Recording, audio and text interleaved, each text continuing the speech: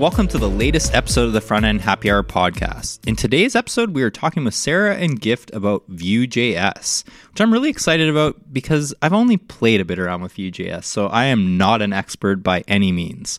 Sarah and Gift, can you give us brief introductions of who you are, what you do, and what your favorite happy hour beverage is? All right, thanks. I'm Gift Egwenu. I am a software engineer at Andela, and my happy hour beverage is obviously Irish cream. Right on. My name is Sarah Drasner. I work at Netlify as the head of developer experience.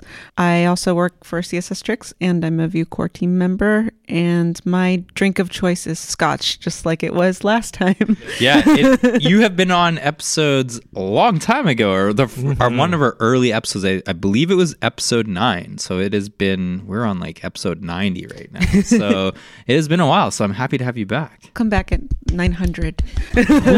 That is going to be, oh man, that's holding us to be like a high bar that we have to now hit 900 episodes. All right, thanks, Sarah. All right, 900. You all heard it. We are hitting that, and Sarah's coming.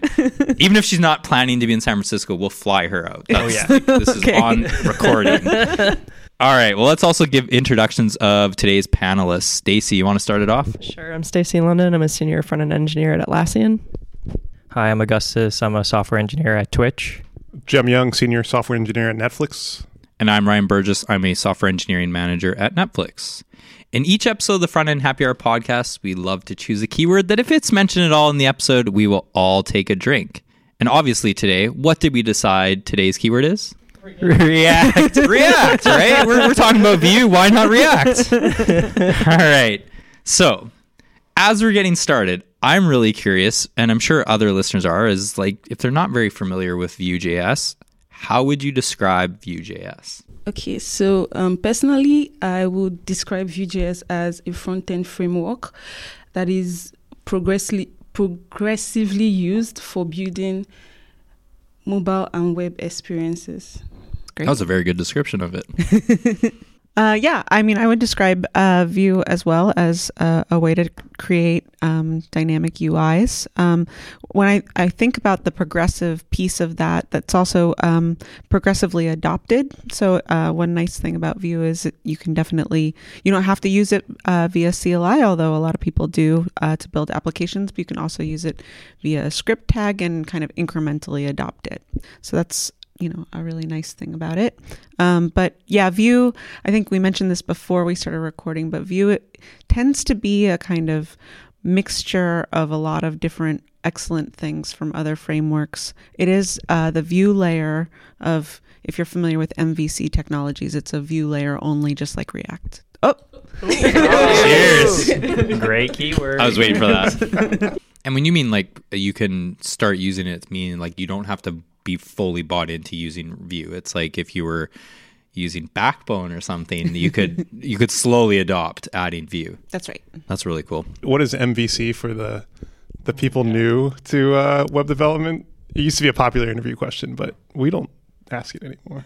I think because it's really easy to Google too. It's true. I could help with that. MVC is the model view and controller layer.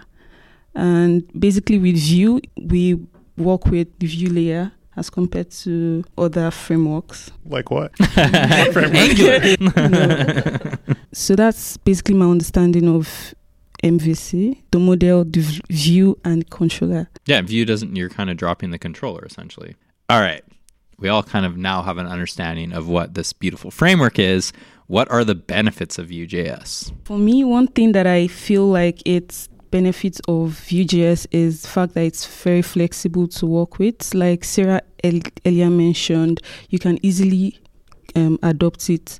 So for instance, when you're building an app and you're just new to Vue.js, you necessarily don't need to go overboard and start off with the Vue CLI.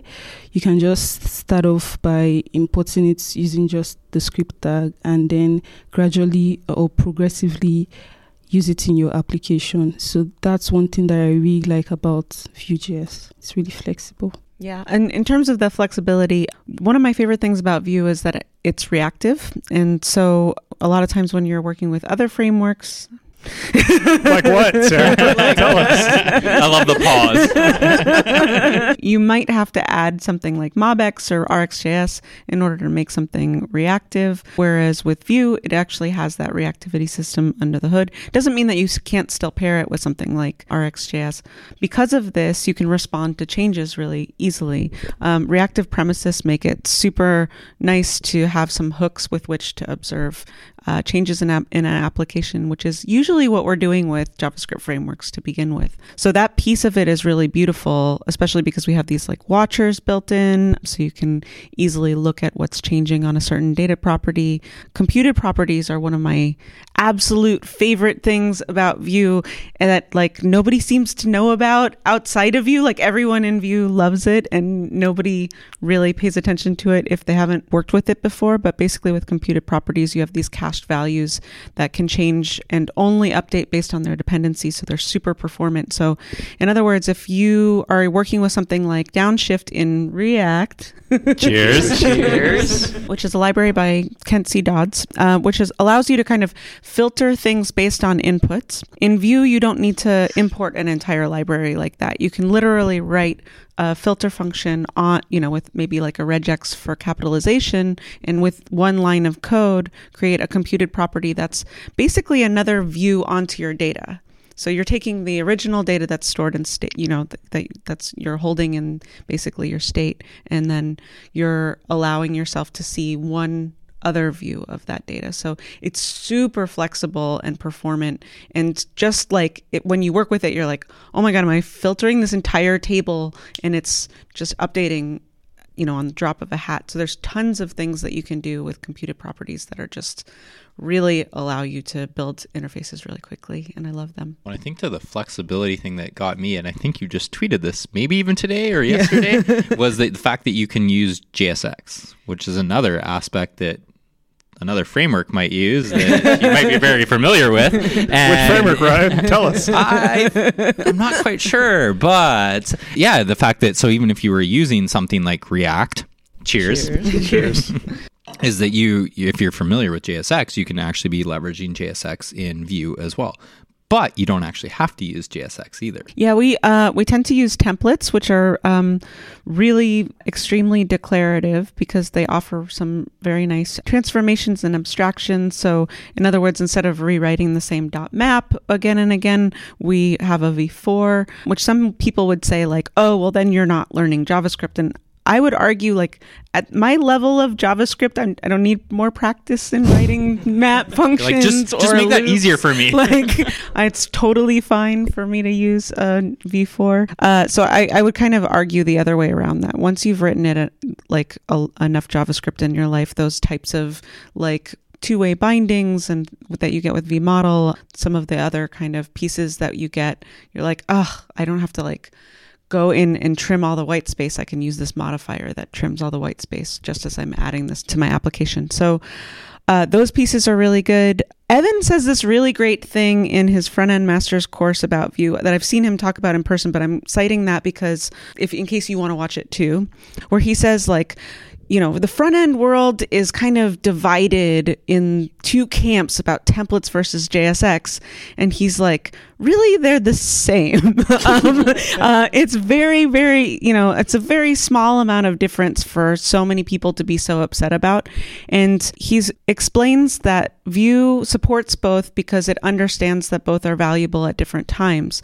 The dynamicism of being able to express things in pure JavaScript when you need to is valuable. So that's why we support JSX. But a lot of times what you need to get done, we've provided abstractions for in templates. And those things can also be nice if you're, if you have existing markup that you're just modifying a little bit. Changing them to a couple of different directives is a very, very small amount of overhead if you're migrating an existing code base.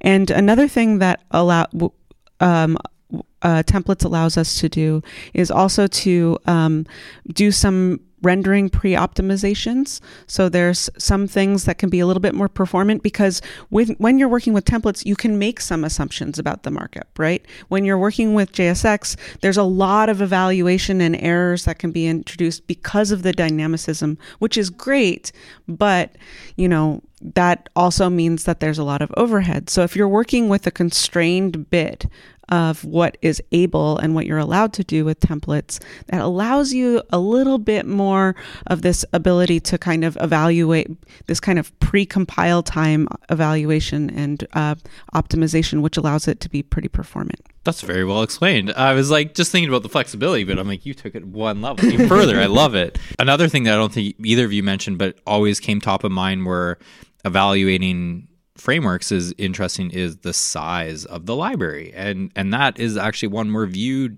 really destroys other frameworks is it is only like 18, 20 kilobytes, something like that. Yeah, it's about to go down by a lot. That's even better. Too. The next version of Vue, so Vue 3 that's coming out next year is actually faster than Svelte in the latest benchmarks. Oh, wow. That's amazing. That's crazy. Which is it's something you really have to consider when you're evaluating a framework is like that's overhead. Even just saying hello world with the framework, you are now adding additional weight. And so 20 kilobytes is pretty light.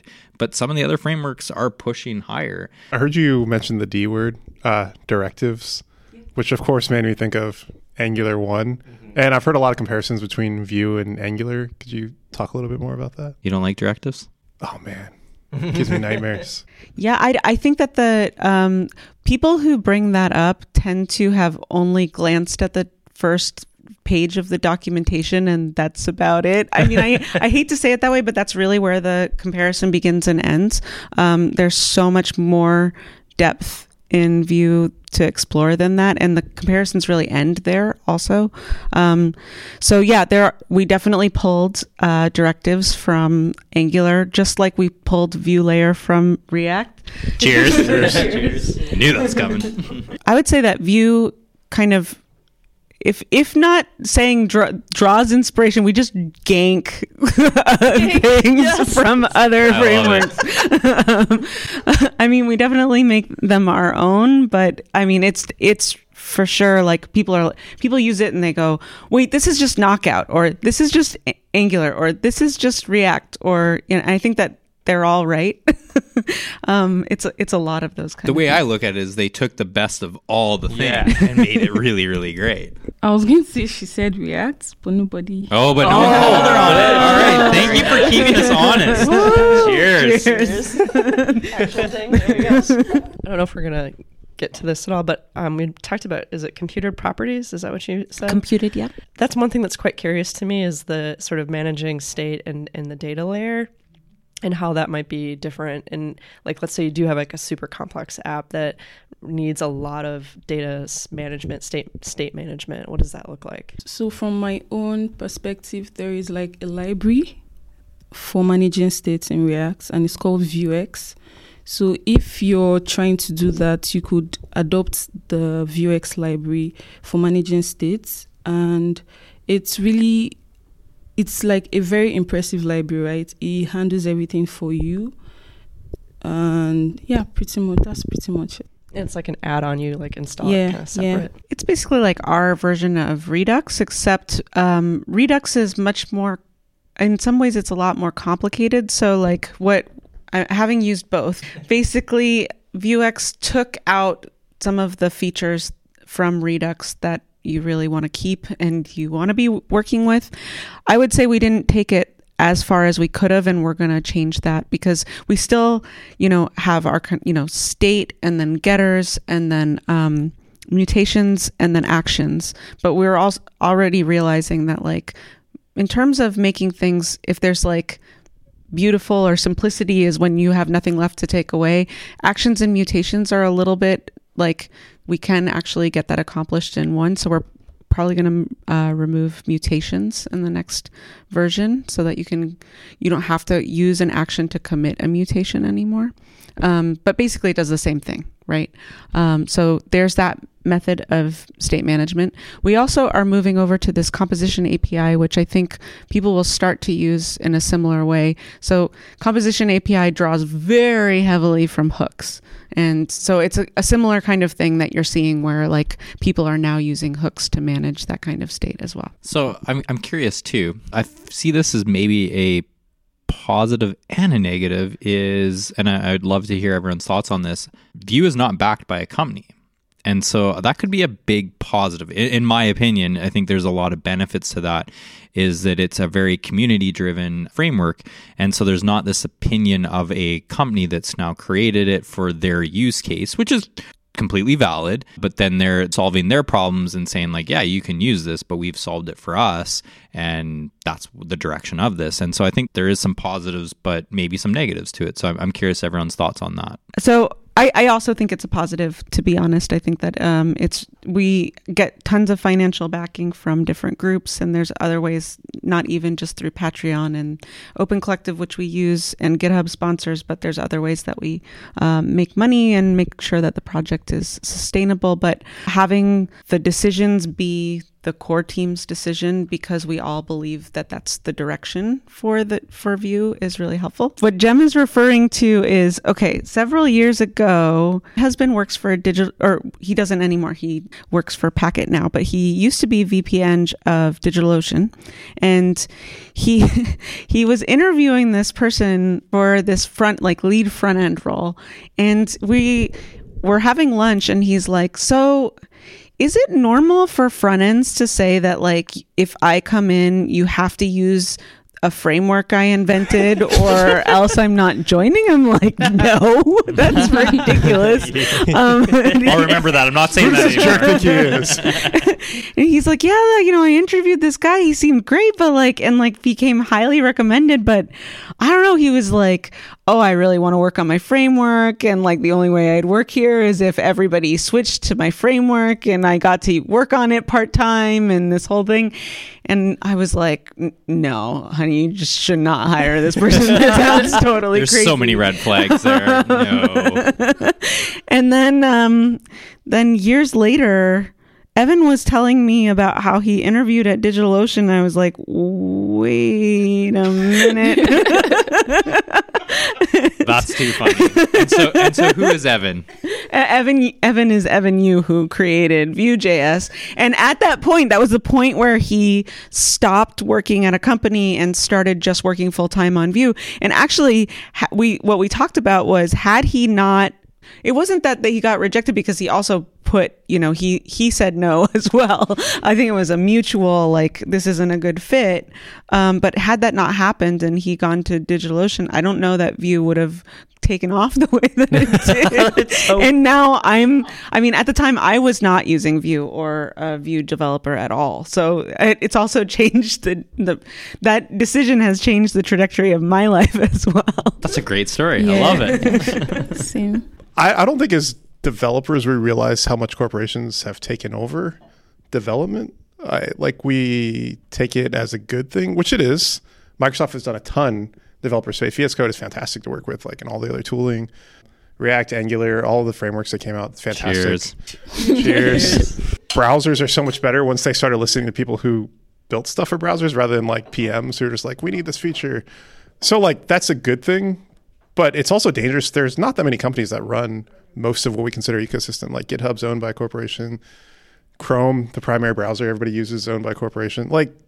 There's not many independent things left. Vue is one of the few big ones left that's not owned by anybody, which is good. Yeah, I mean, there is definitely some benefits to that in that sense. But there could be some... There's some negatives. There is some negatives too, because now it is even what Sarah addressed, is that you have to try and figure out how to pay people to work on this, because there's a lot of time and effort that goes into this. They're giving up a lot to work on it. Sarah gives up her time and effort to do this, trade-offs that you're probably having to make to do that. And so that, yeah, something like Facebook supporting this framework that you guys keep talking about, they have that company, that's part of someone's job to do that, versus it's a little bit different in that way. And so that company's now backed that much stronger. But I think back to my point of being the benefit of not is that that company controls the framework too. Yeah, and I mean, in terms of like Vue core team, one kind of downside of it not being backed by a company is like it's kind of a downside and a benefit. The benefit is that you have these passionate individuals, and that's how we become core team members, right? Like you actually kind of prove that you do a ton of work, and then you become a core team member. It doesn't go the opposite way where they just like invite you or something like that. But the downside is that we aren't working full time the way that the React team is.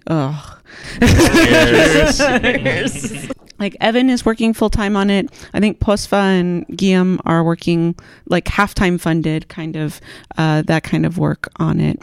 But what you don't have is this kind of semblance of like you like joined the company for that purpose. That's what you do, and then you leave. But it flips back to the negative side of that, where like you lose someone like Sophie because she leaves Facebook and not necessarily wanting to leave React. So like there's positives and cheers. I'm But sorry. You I'm sorry. it differently though. I so- should have. I didn't mean to pick up my cup. It was instinctual.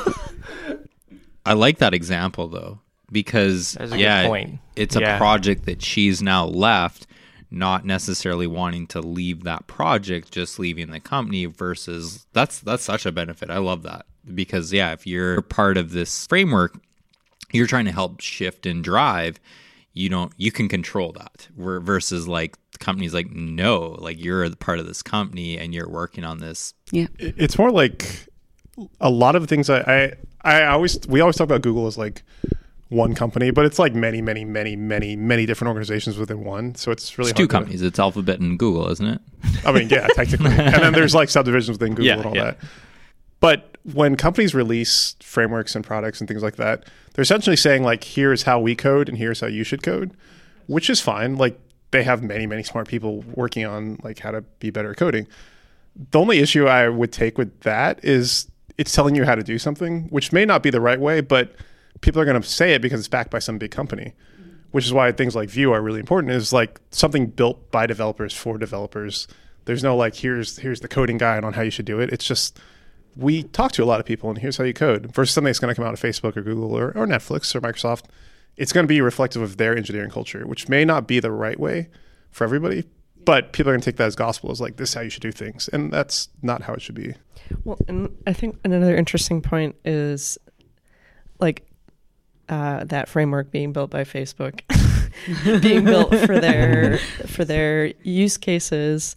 I remember a lot of people when it first came out would say like, oh, it's really hard. It's really complicated. It uses a lot of words that are very like computer science-y, and a lot of people in the web community were trying to do maybe more simple things, and that felt like a barrier to even using it. And so other frameworks that come out where, maybe it is easier to use and it's more friendly and welcoming, or in terms of its APIs or whatever, that kind of stuff, matters. And makes Even a difference. documentation, like even straight up documentation can make a huge difference. Yeah. I was going to add something when Jem was talking. So something that I really like about Vue is the fact that it's community driven, right?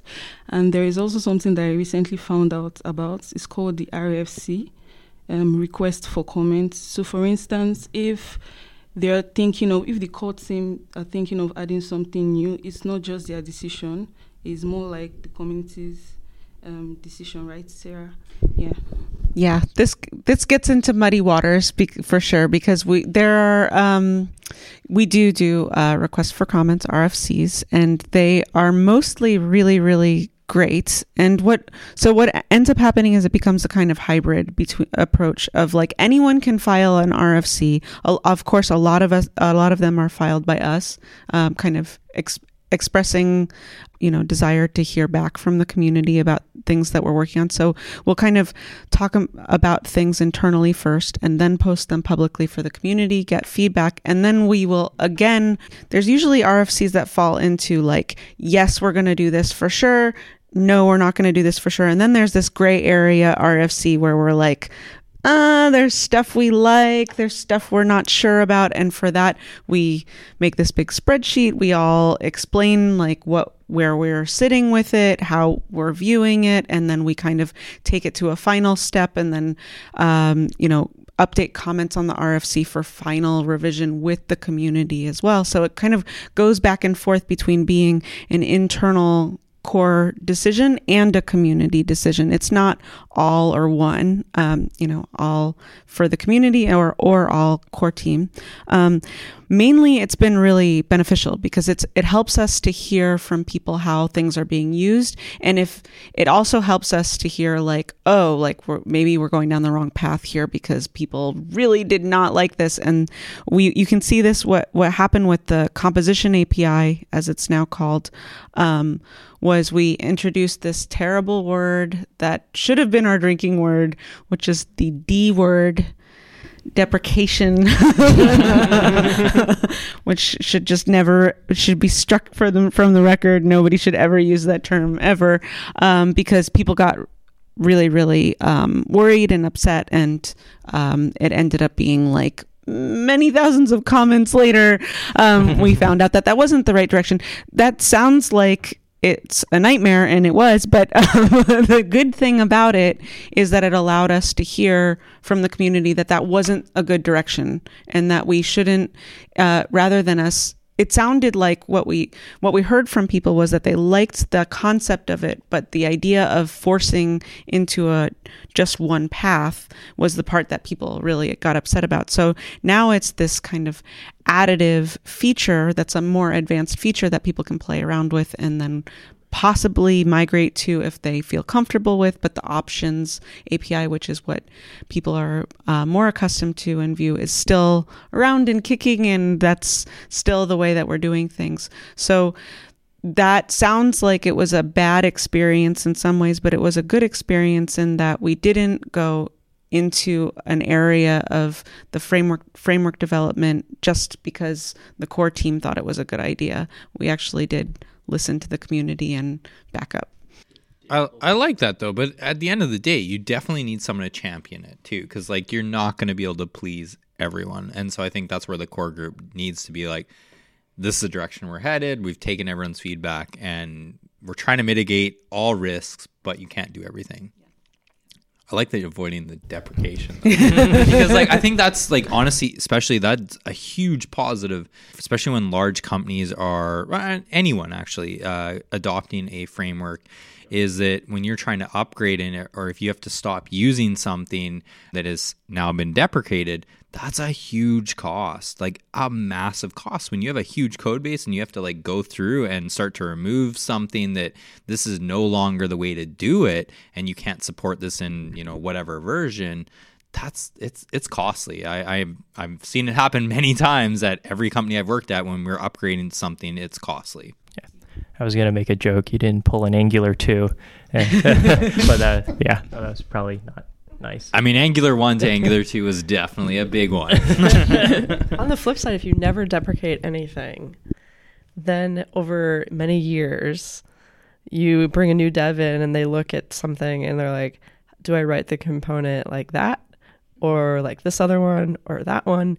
And you start to get confusion about the right pattern and the right way to do something. So that's a consideration too. I think it's also that to me is, you got to have good communication on your team. Is there's times when we all have that. There's pieces in the code base where they don't get touched a lot. And that's not a bad thing. It's just meaning is they do their function and we're not innovating. We're not doing anything on them.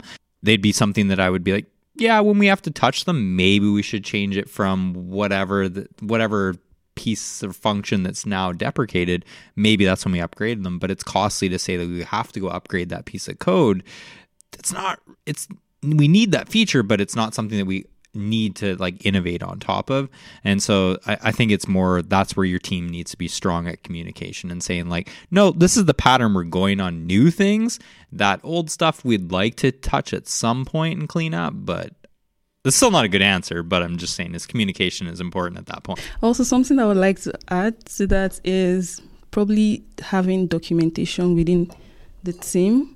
So if any new developer joins, he or she can easily just go back and go through the documentation, and that way they can level up on what the code base looks like. Yeah. Yeah, and that's exactly, communication, whatever it looks like, documentation or speaking? I see it both ways, and this is something that I've talked to Dan and Sunil and a few other people on the framework that must not be named. It's React, right? Cheers. I used to be a dev who worked with that framework, and what I found was on larger scale applications, what ended up happening was different components were written in different styles, and I could literally look at it and say like, oh, React.create class, this was written 4 years ago. This class extends, this was written 3 years ago. Like I knew exactly when things were written at a certain time, which doesn't sound like a bad thing. When it becomes a bad thing is if you have a junior developer that you're kind of onboarding and trying to get up to speed, they then have to learn every single syntax in order to commit to the code base, and that can be kind of challenging. I 100% agree. I also kind of want to speak to this because a typical thing that junior developers will do, or any developer will do, is they'll Google it, they'll go to Stack Overflow, they'll find an answer, and they're going to see, actually, I've run into this many times where, like, how would I do some very common React thing, and they might be using deprecated component lifecycles now. Oh, cheers. I did it. So does Vue take a stance or like on being that backwards compatible for forever, or is it sort of case by case? Yeah, I mean, our syntax has not deviated that much, to be honest. Like it not at the level that other frameworks have for sure. So the options API has been pretty steady for this entire time. And also the Vue 3, the changes between Vue 2 and Vue 3 are mostly internal. We rewrote it from scratch using proxies for the reactivity instead of getters and setters. And that's also what allows us to have it be more performant and have it be smaller. And I have some explainers that show in an animated way. I can I'm in charge of doing the new reactivity documentation. So I'm trying to do animated explainers for how that works. That's awesome. I think you're pretty good at animations. It makes a lot of sense. I love it. She's okay.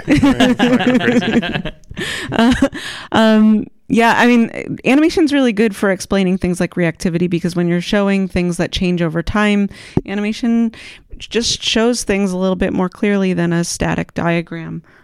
So I'll link up some of those in the show notes, but basically it's rewritten in TypeScript with proxies, but the Surface API hasn't changed. So most of what you're working with on the top layer is the same. There are some small bits that we're changing with RFCs, so everything is well documented towards this migration path. And actually, I'm working with the team to create this migration guide that really details all of those changes so that you can see the differences. But in terms of different types of syntax for different things, this composition API is the first newer way that we're introducing in a very, very long time. It's mostly been like, here's the standard way of writing everything, except if you want to write like render functions and JSX versus templates, that's going to look a little bit different depending on your needs. But it's been fairly consistent. So we're introducing one new way instead of like this being the fourth or fifth or something. You mentioned proxies. I've used them in only like development, debugging, stuff like that. Every like apocryphal story you ever hear about proxies, like they're not performant, so people don't use them. I was going to say that as well. Yeah. I was very curious, but yeah, I mean, with the newer version, what we're doing is we're creating a backwards compatible version of the library that is going to be using, it kind of goes back to if you have to support older versions of IE and things, but the newer version of proxies is much more performant. And so the smaller bit, the way that Vue becomes smaller is by not supporting some of the old Microsoft browsers. It's a good question. We do have the Vue Next repo open if you're curious how the internals are actually working under the hood, but some of the benchmarks are showing that it is quite performant. So Very cool. That is awesome. Remember Ryan, Empire.js? Yep. On stage, they're like, what's the most exciting feature of JavaScript?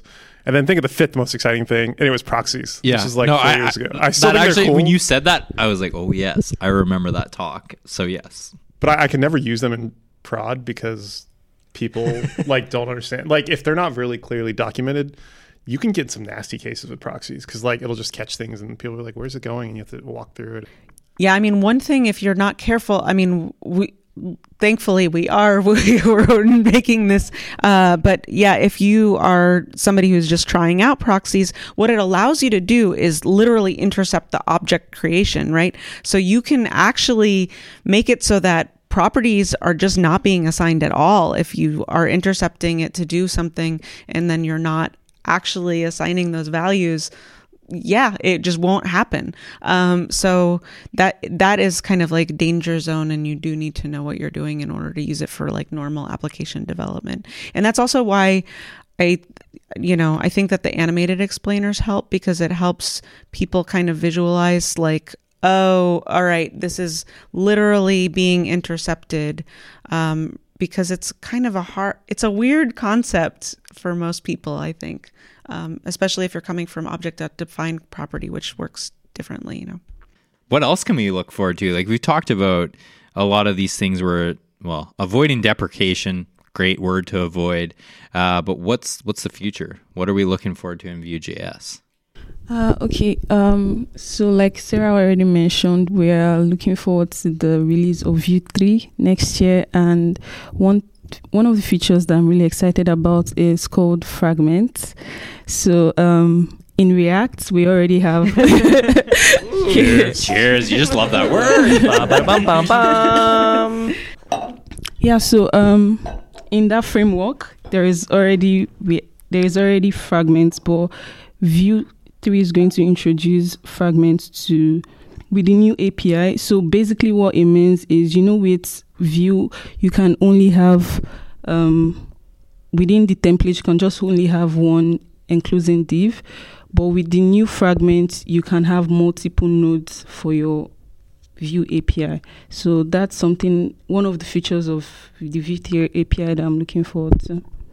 Yeah, there's a couple of other things. The composition API, of course, is the biggest one, and I won't go into too much detail there, but maybe I'll link up some resources, or I mean, I can if people are interested.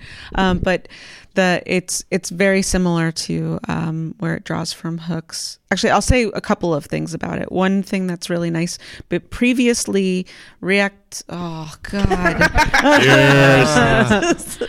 Ooh, that's a great keyword. What a fantastic keyword. I had a long day, so this is fantastic. So did I. And it's a conference day. Every day's a long day. Yeah. Okay, so we unlike other people had kept mixins. I actually really enjoy mixins. I think that they're really lovely, especially the way that we're using them. You declare the mixin on the component that it's being imported to, so it's pretty clear that it's there, which tended to be a big anti-pattern statement about why mixins got deprecated to begin with. What's nice about the composition API that mixins didn't allow for is that it makes it very clear what the return value is from the given component. So in the composition API, you can see clearly what's being consumed. The other thing is that mixins didn't allow for composition, so you couldn't, for instance, pass one to another, and that is something that the composition API is allowing for. So as components get larger, sometimes you want to abstract these small pieces of functionality that that you're going to reuse, instead of having it all be one piece, which is kind of like a premise of functional programming, right? We write smaller and smaller functions so that we can reuse them throughout the application. So it keeps the logic decoupled in that way that you can use things over time, and also then encapsulate them now in one another. So that's pretty great. So that's one thing. One thing that I'm really excited about is abstractions tend to, this is different. Abstractions tend to break down when you can't use them for something, right? Like a big thing that happened with jQuery and those kind of things is that you'd be like, oh, this is great, and then you hit a wall because you'd be like, oh, this doesn't cover my use case, and then you kind of just be screwed. So directives could be one of those things because it's an abstraction.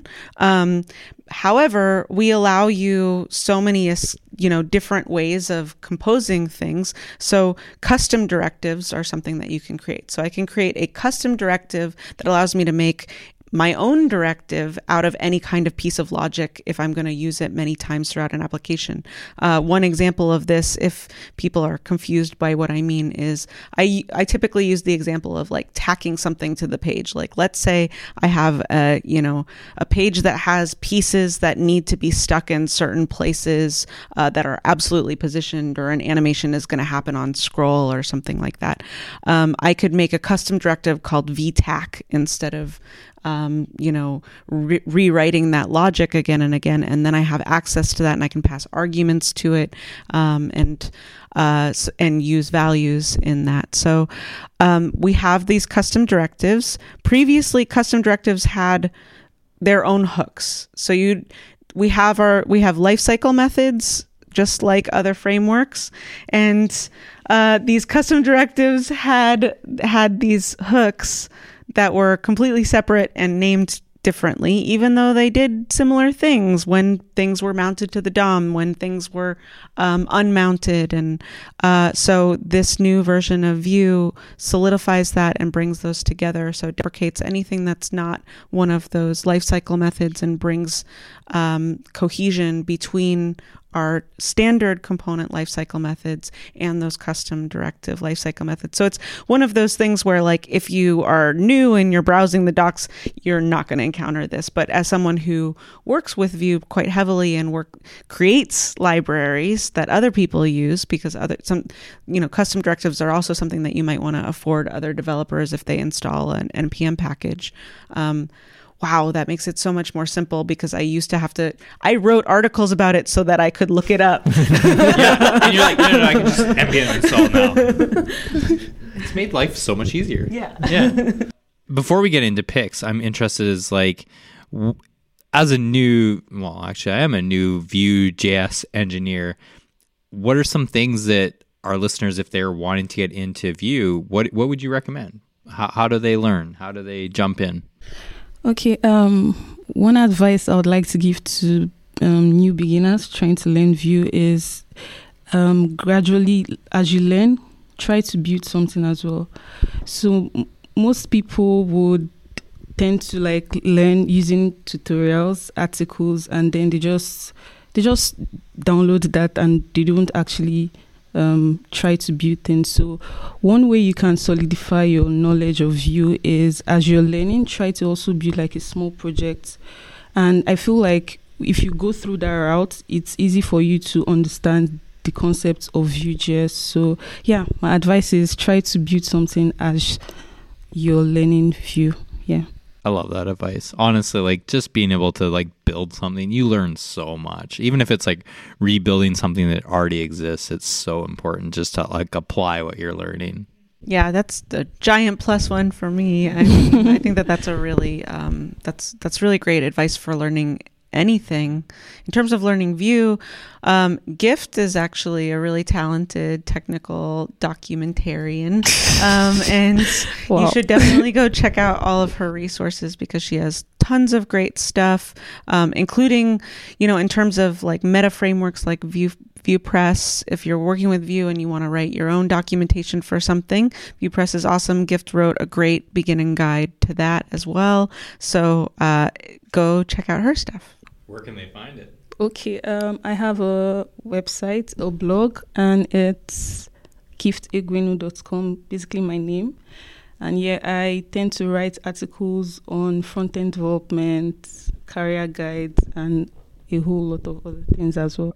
I just want to also give a quick shout out the docs for Vue. I'm also a Vue noob. Is it Vue or Vue? I assume it's Vue, but Whatever you want to guess. all right. We have been saying Vue the whole We time. have been saying. I didn't want to. Sarah and Gift didn't correct us, so Yeah, actually, okay. When everyone was talking, sorry to tangent, but I had this realization: is Vue based on Evan You?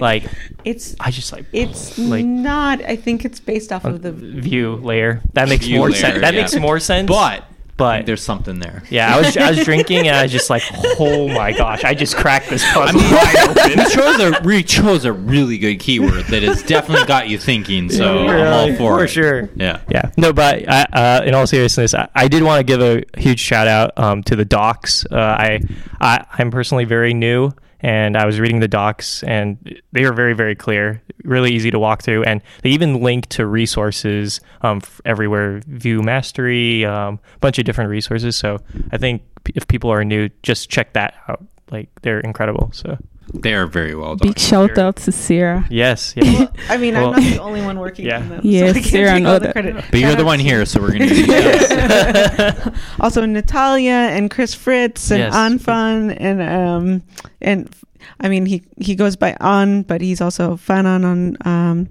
GitHub, and Ben Hong. So all of those people also deserve, and Evan also. Evan's written a lot of the docs too.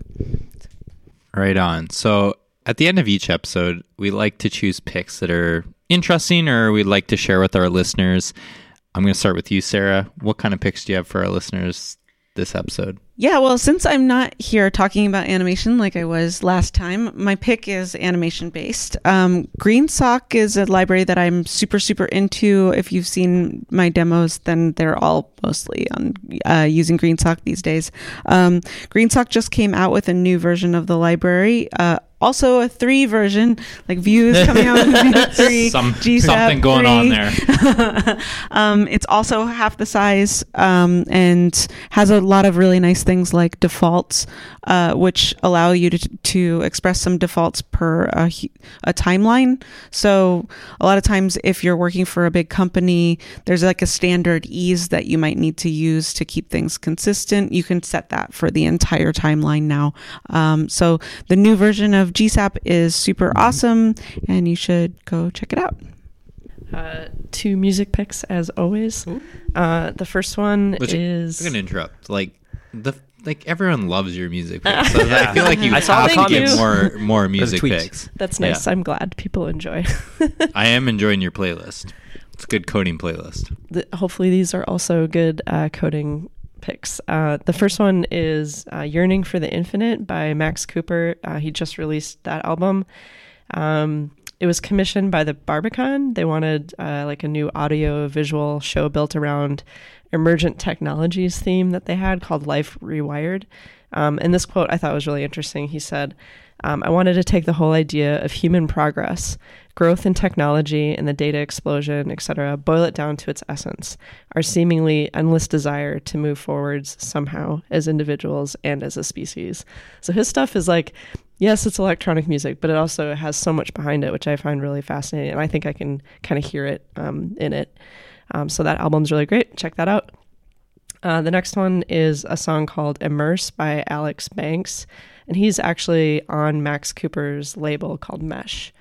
So if you like Max Cooper stuff, you'll probably like Alex Banks' stuff.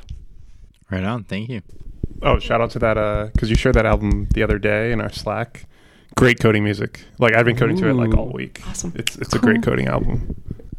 Ooh. Augustus. Sure. So I have 2 picks. So my first pick, relatively whenever Chrome Dev Summit was compared to when this Like a podcast week later. episode. Yeah. Basically, Chrome Dev Summit, Adi Osmani had a really great talk, and he open sourced or under Google Chrome Labs React Adaptive. Oh, dang it. Wait, does that count? Oh, it does count. Oh, because ish. Yeah, Oh, it counts, it geez. counts. Yeah, all right. Cheers.